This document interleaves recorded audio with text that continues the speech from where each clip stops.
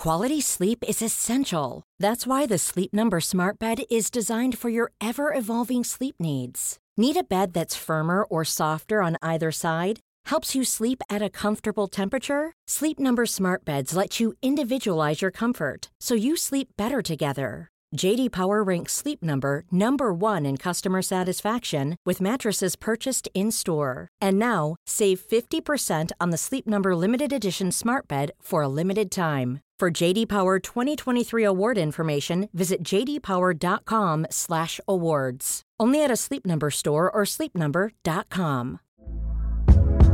Hey there, it's Michelle Norris. I'm host of a podcast called Your Mama's Kitchen. When I travel, I'm usually looking for a way to find a taste of home when I'm not at home. And one of the things I love to do when I am at home is entertain. And Airbnb allows me to do that. When I was in California recently, I rented a house that had a great kitchen. And when we were sitting around the table, we're all thinking, we're in someone else's house. Someone could be in all of our homes as well.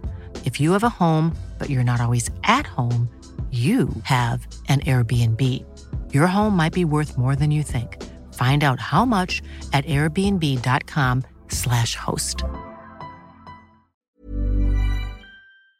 Hi everyone, it's obvious. I'm John Verhoeven, and I was a cop back in the 80s in Sydney. And I'm Paul Verhoeven, John's son. I'm an author, and I wrote 2 books about Dad's time as a cop. The first 5 seasons of Loose Units spanned my time in general duties, forensics, my time as a firefighter, and even my stint running a funeral home. This season we're visiting the locations of Australia's most notorious, baffling, horrific crimes and looking at what happened there. From Snowtown to the family, from the Morehouse murders to haunted highways. This season of Loose Units is your go-to guide to the worst crimes in Australian true crime history. Welcome to Loose Units, The Shadow Files. Hello and welcome to Loose Units, The Shadow Files. Now, listeners, I have to be perfectly candid. Last night, Dad told me about the story he wanted to talk about on today's episode of The Shadow Files. And he sent me a bunch of news articles, and I haven't slept very well. I don't mean this, I'm not trying to be florid here. I actually have slept very, very badly because I was plagued by this image of this graffiti on the Witchbury obelisk in a place called Hagley in Worcestershire, England. And the graffiti says, "Who put Bella in the Wych Elm?" The reason this is messed up, and the reason this has absolutely gotten into my head like a worm, is because of a crime that happened back in 1943. Now, Dad, I've signed up for the British Newspaper Archives, and I've been literally scrolling through old microfiche all morning, and I found an article from Thursday, the 29th of April, 1943, and I'm going to read some to you now. Is that okay? Brilliant. Okay. Woman in the Wych Elm tree was murdered. Boys who, when bird nesting, discovered the skeleton of a woman in the hollowed trunk of an old wych elm in Hagley Wood told the story of their gruesome find to a jury at Stourbridge yesterday. Murder by some person or persons unknown was the verdict. Professor J.M. Webster, director of the West Midland Forensic Science Laboratory, Birmingham, ruled out the possibility of suicide or accident. Robert Hart of Walscote, Stourbridge, told the coroner and jury how at midday on Sunday the 18th of April, he and 3 other lads went bird nesting in the wood. He left the others and went to the stump of the old elm. Looking in, he saw a skull. He called his friends and one of them raked the skull out of the tree with a stick and then put it back again. When the boys got home, one of the boys mentioned the find to his father, who telephoned the police. A police sergeant said that the tree was about 35 yards from a lane which was accessible to motor traffic and was used a good deal by courting couples. There had been a gypsy camp, Romany camp, there 2 or 3 days ago. Professor Webster told how he had gone to the wood, had the tree trunk opened out, and finally been able to reconstruct the skeleton, which was probably that of a woman, probably about 35 years of age. There was no evidence of violence or of any bones. He found part of a garment stuffed deep into the cavity of the mouth that might have been the cause of death. Now, Dad, I didn't realize how prolific this case was. I mean, this has been upsetting people in the area and in the world of true crime for decades and decades, and it seems like new information keeps coming out. But it was an article in the ABC News by Lucia Stein and Rebecca Armitage that spurred you wanting to talk about this case. What is it about this story that captures you, and where do you want to begin? Well, the children, 4 boys, were trespassing on a or on an estate that belonged to a very famous family that went back many generations in sort of British history. Mm-hmm. So there doesn't seem to be any talk about the owners of the estate. So I started to do some research. So let's just put that to one side. But the boys, 4 boys, were doing something illegal. And it was during the Second World War, when things were very much focused on the war effort. Now, these boys, one of them climbed up into the tree. They were looking for eggs. And I guess back during the war, you'd be looking for eggs to eat. I think that's fair to say. Yeah. Because there was food rationing. Yeah.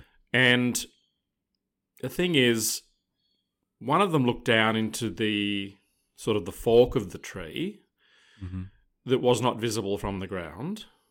And he saw initially what appeared to be the top of a fairly large egg. Now, there are no eggs of that sort of skull size in England, but if it had have happened in any other country, for example, Australia or Africa, one may well have thought that it was an ostrich or an emu egg. Okay. And an ostrich egg is actually very similar colour to a skull. So he's reached down, and the thing is, he realised fairly quickly that it was not, in fact, an egg. One of the sort of telltale signs was there was skin attached to the body, to the head. Still, a bit of skin. Mm-hmm. And it's an interesting thing, Paul, you mentioned about the cloth being shoved into the mouth. Mm-hmm. There has been further thought and deduction that one of the boys actually used a stick, and it would have had some cloth wrapped around it, and he actually pressed it into the mouth to help him... To get the head back in the tree, right? Oh, no, to get it out. Oh! To get it out. Right, okay. That is a theory that has been postulated. I'm looking at photos. They actually made a replica of her clothing because she was...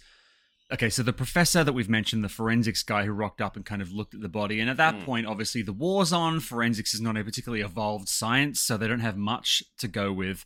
But she was wearing a mustard skirt. She was wearing a blue and yellow striped cardigan, a light blue belt, a peach-coloured taffeta underskirt, and blue crepe-soled shoes.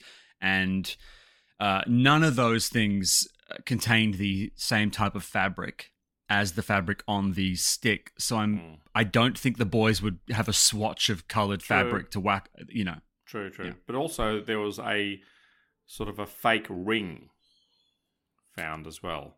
Yeah. And she had a hand missing. Did she, though? Yeah. Okay, so here's the thing. There's a bunch of, like I said, forensics was very spotty at this point, and there's only a few accounts that suggest her hand was missing. The others have said that her hand was completely intact. So I'm very curious as to what... Okay, let's wander down that little side path, and let's assume her hand was missing.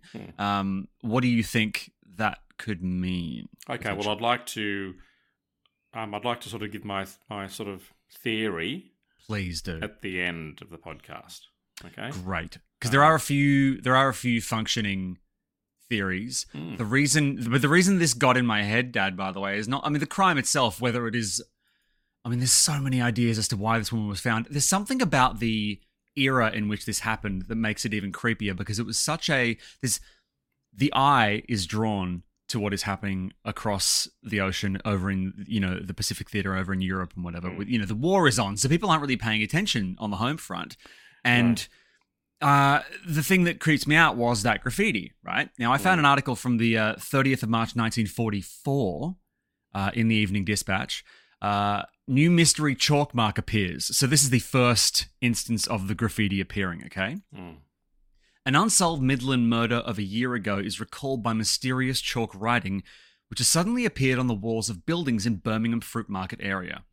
Last April, 4 boys bird nesting in Hagley Wood, bird nesting as in looking for eggs, like you said, Dad, found the skeleton of a woman in the hollow trunk of a wych elm. At the inquest, a verdict of murder by some person or persons unknown was returned. The woman had probably been killed near the spot where the skeleton was found at least 18 months before the boys made their gruesome discovery. So that 18-month time period, listeners, is going to become important later on. But let's keep going with the article. Next stage in the mystery was the appearance a few days ago of the following words chalked on the wall of empty premises in Upper Dean Street, Birmingham: "Who put Bella down the wych elm, Hagley Wood?" This was the first time any name had been given to the woman. And that's interesting. More wall chalking was found today. This time the words were Hagley Wood Bella. The writing was too high up on the wall to have been done by boys, and the police are inclined to view that it is the work of someone coming into the city early in the morning with farm produce. Now, that's obviously interesting. There's nothing to say that a couple of boys couldn't get on each other's shoulders and write it, but it does seem like somebody is trying to name drop the victim, because 18 months later, they still don't know who this is, correct? Paul, the very first time the graffiti appeared, her full name was Lubella. Really? L-U-B-E-L-L-A, Lubella, which has a very, very strong European connotation. Now, what happens with graffiti often is that it de-evolves. So the name was abbreviated to Bella. And also during that time, bearing in mind that the Midlands, being in the middle of England, was very much involved in the war effort. And so, like munitions factories. Yeah? And there lies the genesis for one of the theories that, in fact, this woman was a spy. Okay. And some people have postulated that she was from the Netherlands. There is a Dutch connection, quite a strong Dutch connection in this particular story. But there are a few other theories that I have not been able to sort of come up. I have not found anything in relation to a few of my own ideas. One of the theories I've got is that this particular woman was in fact running or hiding from someone. There was an incident that happened a year and a half prior to her body being found, and I have a feeling it's possible that she was a local and she was running, very scared. She managed to climb this tree and she hid, and she got trapped, and she died a terrible, slow death, a lonely, shocking way. She may well have been actually stuck. I don't buy the fact. I can see possibly misadventure. I can see murder. I can also see witchcraft. Initially I thought, I wasn't that focused on that, but I think it's kind of very, very interesting. And I feel that it just doesn't make sense. If it's people getting a body into a tree, it's a fact there have to be two people. It's impossible for one person to haul a body up a tree. Would you not agree? I've seen the tree in question. There's photographs of the tree. It seems very unlikely that someone will crawl in there themselves and get stuck. Yes. Okay. To me. Yeah. So I'm thinking that if there were two people involved, why on earth would you hide someone, a body, in a tree? Aren't there better ways, better places to hide a body? What do you think? I haven't seen the area, so I can't.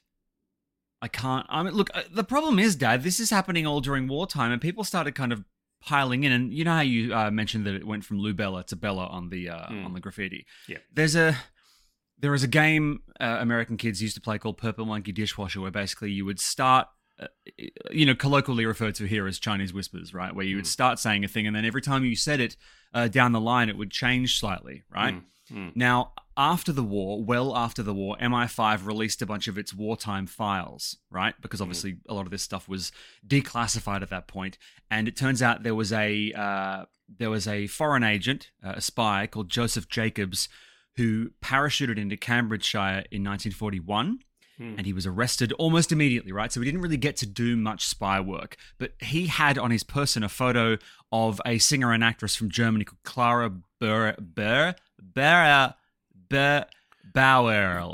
Yeah. It's like 9 vowels in this name. Anyway, he said that she was a secret agent, right? And that she parachuted in kind of around the same time, right? And now there's a theory going around, because a lot of people are still trying to figure this out, that the Bella or the Lou Bella is Clara Burl, and there are some physical similarities. Do you have any thoughts on this? Well, I'm looking at a photograph of Clara. Yeah, and she's wearing spectacular jewels. Of course, she wouldn't have worn those if she was on a mission. No. I mean, any spies that came into England, their English was generally impeccable. And if they were parachuted into a particular area, they had to know a lot about the local history. And the British had these tricks. They'd have, one of the classics is a castle near where we lived in Nottingham that belonged to Henry VIII. And everyone refers to it, and I mean everyone in England, it's Belvoir Castle. And Beaver's Beaver. So if you went there and called it by its actual name... Okay, well, its real name is Belvoir, Belvoir Castle. Right. And a So spy, if someone- would always go, oh, yes, Belvoir Castle. And they were fucked. Yeah. Because it's... Yeah. And they had all these things in place to trap. And one of the classics is in London. You've heard of Elephant and Castle, the famous railway, it's a railway station. Yeah. It's called Elephant and Castle. Its real name is Eleanor of Castile. Now, if you're a French spy or a German spy and you're coming into London during the Blitz, and you get caught, they're going to show you some local landmarks, and they're going to say to you, what does this say? And it's all over. My thing about that is, look, I don't know how many listeners have spent time in small towns, but everybody knows everybody. The second you are not recognized, people are eyeballing you. Doesn't matter what area you're in. So if I was a spy, I would go to London, where there is so many people and so much chaos that you could get lost in a crowd. But if you are parachuting into an area like this, I mean, there's a reason that spy I mentioned before got arrested almost immediately. It's because... I don't think it would just be because he didn't know what the castle was called or whatever. I think it's because some bloke at the pub didn't recognize him, and suddenly gossip started, a cop talks to him, and the story collapses immediately. I think it's very, very risky, yeah. And, Look, there have been a few cases. I was doing some research, and there was a case in America where a tree lopper, funnily enough, they found a body in his basement. And the body was, he'd murdered this particular person. And so he's a tree lopper, he's murdered one person. But then what happened was he ultimately led them to a tree, hollowed out tree. And inside that hollowed out tree, they found 3 more dead bodies belonging to the family. There's never been a faster or easier way to start your weight loss journey than with PlushCare. PlushCare accepts most insurance plans and gives you online access to board-certified physicians who can prescribe FDA-approved weight loss medications like Wegovy and Zepbound for those who qualify. Take charge of your health and speak with a board-certified physician about a weight loss plan that's right for you. Get started today at plushcare.com/weight loss. That's plushcare.com/weight loss. plushcare.com/weight loss. Here's a cool fact. A crocodile can't stick out its tongue. Another cool fact, you can get short-term health insurance for a month or just under a year in some states. United Healthcare short-term insurance plans are designed for people who are between jobs, coming off their parents' plan, or turning a side hustle into a full-time gig. Underwritten by Golden Rule Insurance Company, they offer flexible, budget-friendly coverage with access to a nationwide network of doctors and hospitals. Get more cool facts about United Healthcare short-term plans at uh1.com. How would you like to look 5 years younger? In a clinical study, people that had volume added with Juvederm Voluma XC in the cheeks perceived themselves as looking 5 years younger at 6 months after treatment. Look younger, feel like you. Add volume for lift and contour in the cheeks with Juvederm Voluma XC. Reverse signs of aging by adding volume to smooth laugh lines with Juvederm Volure XC. For important safety information and to find a licensed specialist, visit Juvederm.com. That's JUVEDERM.com. Not for people with severe allergic reactions, allergies to lidocaine, or the proteins used in Juvederm. Common side effects include injection site redness, swelling, pain, tenderness, firmness, lumps, bumps, bruising, discoloration, or itching. There's a risk of unintentional injection into a blood vessel, which can cause vision abnormalities, blindness, stroke, temporary scabs, or scarring. Talk to a licensed specialist to find out if it's right for you. Yuck. So trees are interesting, and I guess if you can manage to hide a body in a tree for long enough, the tree will eventually grow and possibly sort of enclose, the secrets of the past. Yeah. Which brings me on to my theory. This is my golden theory, Paul. Yep. And it was wartime. If you want to sort of have a look at medieval history and the history of witches and all that sort of stuff, I also would feel somewhat inclined to believe that it was possibly sacrificial. And that then brings me on to the family that owned the property. Yes. And we all know that in these families, these high society families, perhaps in Britain, in this particular case, sometimes within those families, there has always been the theory of Jack the Ripper, that he was a member of the royal family, and it's not a sort of a shits and giggles just for fun theory. There's some very, very strong evidence in relation to some of these high profile cases that members of the peerage, royalty, minor royalty, these fabulously wealthy families sometimes have got members of the families that are basically fucking Captain Ratso. And we know that in this day and age, very wealthy people can suffer from boredom, and they get involved in all sorts of weird and wonderful things. And not quite often, but occasionally, there have been some very high-profile cases that we all know about where people have died by, let's say, misadventure. All sorts of sexual sort of fantasy things go wrong. And I wouldn't be surprised. And of course, back in the war, so the wars are not, it's a different time. Resources are very much focused on the effort. And, I don't think this case would have got the sort of the attention it deserved. And I don't know whether it would have been appropriate, particularly for the local constabulary, to go knocking on the door of, this quite famous family. So I have a feeling that perhaps, some valuable intelligence was lost at the time by not focusing on the owners of the land. Yeah. I mean, I don't think it's such a coincidence that it happened on this particular estate. And we also need to remember that the four boys made a pact that day. They made a pact because they knew that they were trespassing, they'd get in trouble. And one of the boys, as you said at the beginning, came home and told his father.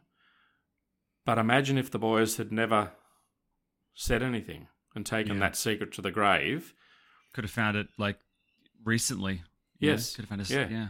And another thing that you and the listeners need to be aware of is that all of the bones, the skeleton, everything has gone missing. Yep, I know about this. This is absolutely bizarre. So no one knows where they are? No.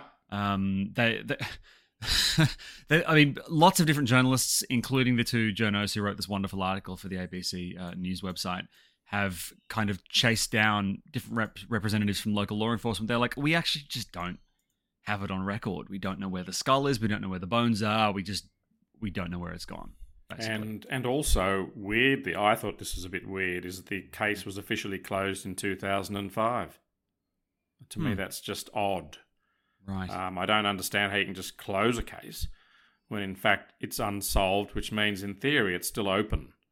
Mm-hmm. So, if you are living on a private estate, I guess you could say if you really wanted to hide a body, knowing that anyone that comes on the estate is trespassing, it's an unusual sort of thing to do, not to bury it. So I think the tree has some significance in this story. And I think it has significance in terms of the supernatural. Okay. And why not think about that?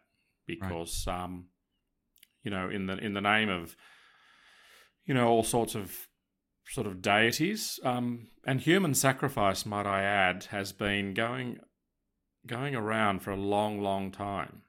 In ancient cultures, it was seen as a way of appeasing the gods. You had a bad season, you would kill a few people, hoping that, maybe next summer, it bore fruit. It's an interesting story. It's unsolved. The graffiti aspect of it is just fascinating. And speaking of writing, Dad, about a decade after the body was found, a journalist going under a fake name wrote a bunch of articles about the crime, right? And that prompted a woman called Anna, or that's the name she gave herself, to write into the Wolverhampton Express and Star. I've got scans of the original letters here. I can't actually read them, but the quotes are basically saying, what they're trying to say is that the person who committed the crime died insane in 1942, and the victim was Dutch and arrived illegally in England about 1941. So they are suggesting, if you recall back at the start of the podcast, I mentioned that they reckon that the woman was she'd been dead about 18 months before she was found. So timeline-wise, this is starting to get a bit interesting, but apparently there was a Dutchman who was in the area, right? This is from a statement from a woman called Una Hainsworth. Hainsworth told police she was the Anna mentioned in the newspapers that I just mentioned, and recalled her husband Jack Mossop coming home white and agitated one night in either March or April 1941. He told her he had been at the Littleton Arms with a Van Rolt, that's a Dutch surname, and a Dutch piece, presumably Bella, who passed out in the car on their way home. Van Rolt apparently told Hainsworth's husband to drive to the wood, and the pair stuck the woman in the hollow tree, believing she would come to her senses the next morning. So what they're trying to say is that she was passed out drunk, and they basically just whacked her in a tree, which is very odd. I'll continue reading. Yeah, I'll keep reading. But Bella never woke up, and Hainsworth's husband went insane, apparently haunted by the image of the woman in the Wych Elm. He died in a mental hospital in 1942, a year before Bella's body was discovered. So basically, he was committed apparently about 6 months before the body was found. I think timeline-wise, I'm getting a bit mixed up here, but basically what's happened here is somebody has written a very fanciful version of events in the papers 10 years after the crime, and suddenly people have come out of the, if you'll forgive the pun, woodwork. I mean, for me, the most interesting idea is that it might have been a spy. I mean, that is incredibly juicy. True, but then it's very unlikely that they were Dutch, because the Dutch were very much anti-German. In fact, Germany was invading the Netherlands. So your dad had some he had some stories about that. Incredible stories, and I can assure you that I think you'd be fairly hard pressed to find a Dutch Nazi sympathizer when you consider. Interestingly, Dad, there was a woman called Carolyn Wilkinson, and she was the one who reconstructed Richard III's face after they found, if you recall, there was a car park in Leicester where they found Richard III's remains, and this expert basically had to rebuild his face, and she took a swing at recreating Bella's face. And I assume you've seen the photo of the... right, okay, I'm going to email this to you right now. This is the reconstructed face, and this might actually, and this happens live on the show sometimes, folks, this might put to bed any idea that this was in fact the German lounge singer, the German singer that we talked about before. So I'm just literally, as you listen, very unprofessionally emailing Dad a photo of a reconstructed dead woman's face. My Google history is an absolute nightmare, Dad. So this, head to your email, hit refresh, and let me know. Okay, here we go. Downloading. Oh, bloody hell. Well, she is dead. I know, but yeah. Isn't it amazing, though? And her teeth, very, very unusual teeth. Yes. Her front teeth are quite bizarre. Well, one of the things that they noticed, if you look back to the, there was a police hand-drawn image of the dead woman, really like a description that the police drew up for the papers, I believe. And one of the features in it was noticeable irregularity, front teeth, lower jaw. She was about 5 feet high, brown hair. The mock wedding ring that you mentioned, which was 2 and 6. How much is that? I don't understand that. Back then, 25 cents. Jesus. Okay. Okay. And basically, this is okay. So you've seen her face now. I think we can pretty much rule out the lounge singer idea. Yes, but Paul, you know, she. I think she may have worked on the estate. And wait, that's a new, hang on. You didn't mention that before, did you? That's a new theory. No, but I keep coming back to the estate, which no one seems to talk about. It does seem interesting because I know that the boys were obviously a bit nervous about it because they didn't want to. I think part of the pact was less we found a dead body and more we aren't meant to be sneaking onto a rich person's estate. So if we tell the police, we'll get in trouble for what we did. But then one of the boys, obviously, as we discovered, told his parents. And I don't think as a young kid, if I'd come across something so terrible and macabre, I could ever keep it to myself. I agree. I completely agree. There's something weird about her face. I've got to stop looking at it. It's freaking me out. It's really quite. You know, I just can't figure out if she was a local. They definitely would have known she'd gone. You'd know. Mm-hmm. But during the war, apparently there were so many people that went missing for all sorts of reasons. Right. I mean, it's just so fascinating. My theory is my primary theory.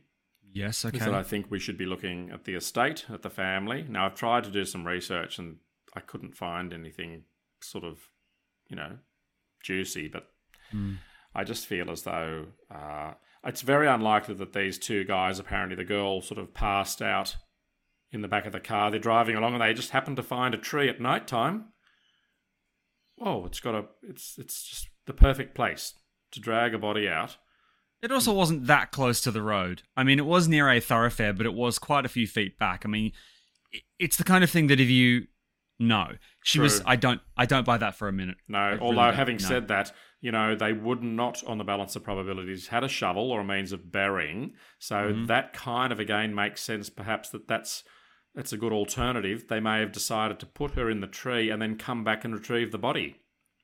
And for various reasons, that never happened. And time went by. I mean, it's 1.5 years she was up there, decomposing. And think of all the animals, which is kind of cool. What?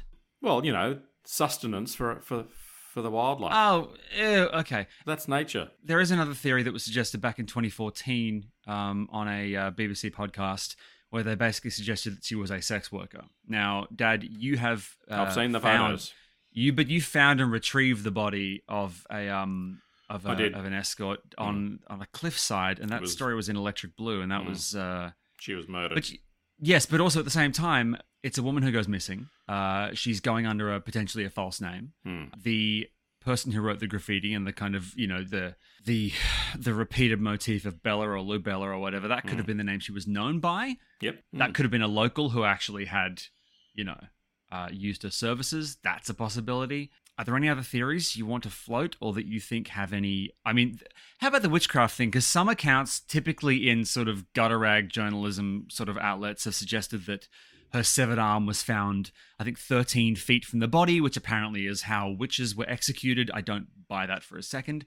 I think it's far more... I mean, also, there's lots of... I mean, you've spent time in these areas in England. The Romani people who were referred to as gypsies back then, the Romanis obviously looked at as a kind of quasi-mystical other by people, and it's very easy for local rumour to sort of, throw shade their way and imply that they might have done some sort of ritualistic killing. I don't buy that either, not for a minute. What do you think? I think the fact that the locals don't know who she is means either A, she came in, but it's a fairly kind of quiet, weird sort of place to go to. It just seems... My number one theory is that she was actually employed as a domestic on the estate, where she may have worked for years, and that's why she wasn't known. And I've yet to find any concrete information about that family being investigated or interviewed. So I think that's where for me. That's where the focus. If I was a police officer, I've rocked up to this crime. Yep. First place I'd be going to is the owner of the land. It's found on their estate. I mean, first of all, I'd be curious to see. Dad, how families have secrets. Of course, families keep secrets. The older a family is, they're basically a dynasty, because a lot of the kind of landed gentry, a lot of these sort of lords and ladies, these regal families who are 900 steps from the monarchy, right?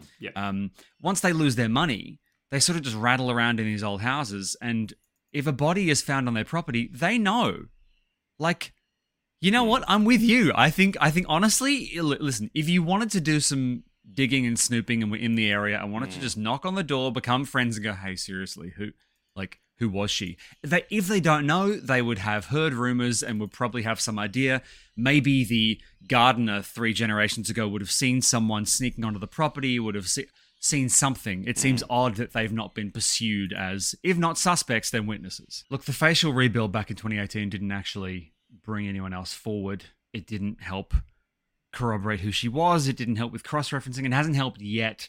Like you said, Dad, it was marked as unsolved back in 2005. Closed, Paul? No, it was marked as unsolved. Oh, okay. I read some of that. They closed it. If the case is closed, then it's not an open case. But if it's unsolved, then it's still open. Okay. Look, I'm very curious as to what our listeners think happened to this woman, who she was, whether there's been... And I'm also curious because at the start of the season of The Shadow Files, we were endeavoring to ascertain whether there was any worth, any credence in the idea of, hauntings and whatnot. I remain completely agnostic in that department. But for me, the question is, if there was some sort of weird ritualistic sort of flair to this murder, it's not that I think there was actual witchcraft involved. It's that it's possible that the people doing the killing believe in that stuff, and that's why they did it. Right. So if there's any mention by me of, witchcraft or the occult, it's because I think potentially the people involved may have believed in that stuff, not that it was actually... Am I making sense? I think I'm making sense. Anyway, I am not going to sleep properly for the next few nights. This is really... Who Put Bella in the Wych Elm is just tattooed on my brain right now. I'm curious as to see whether anyone in that town, anyone in that area, anyone... Because Lord Cobham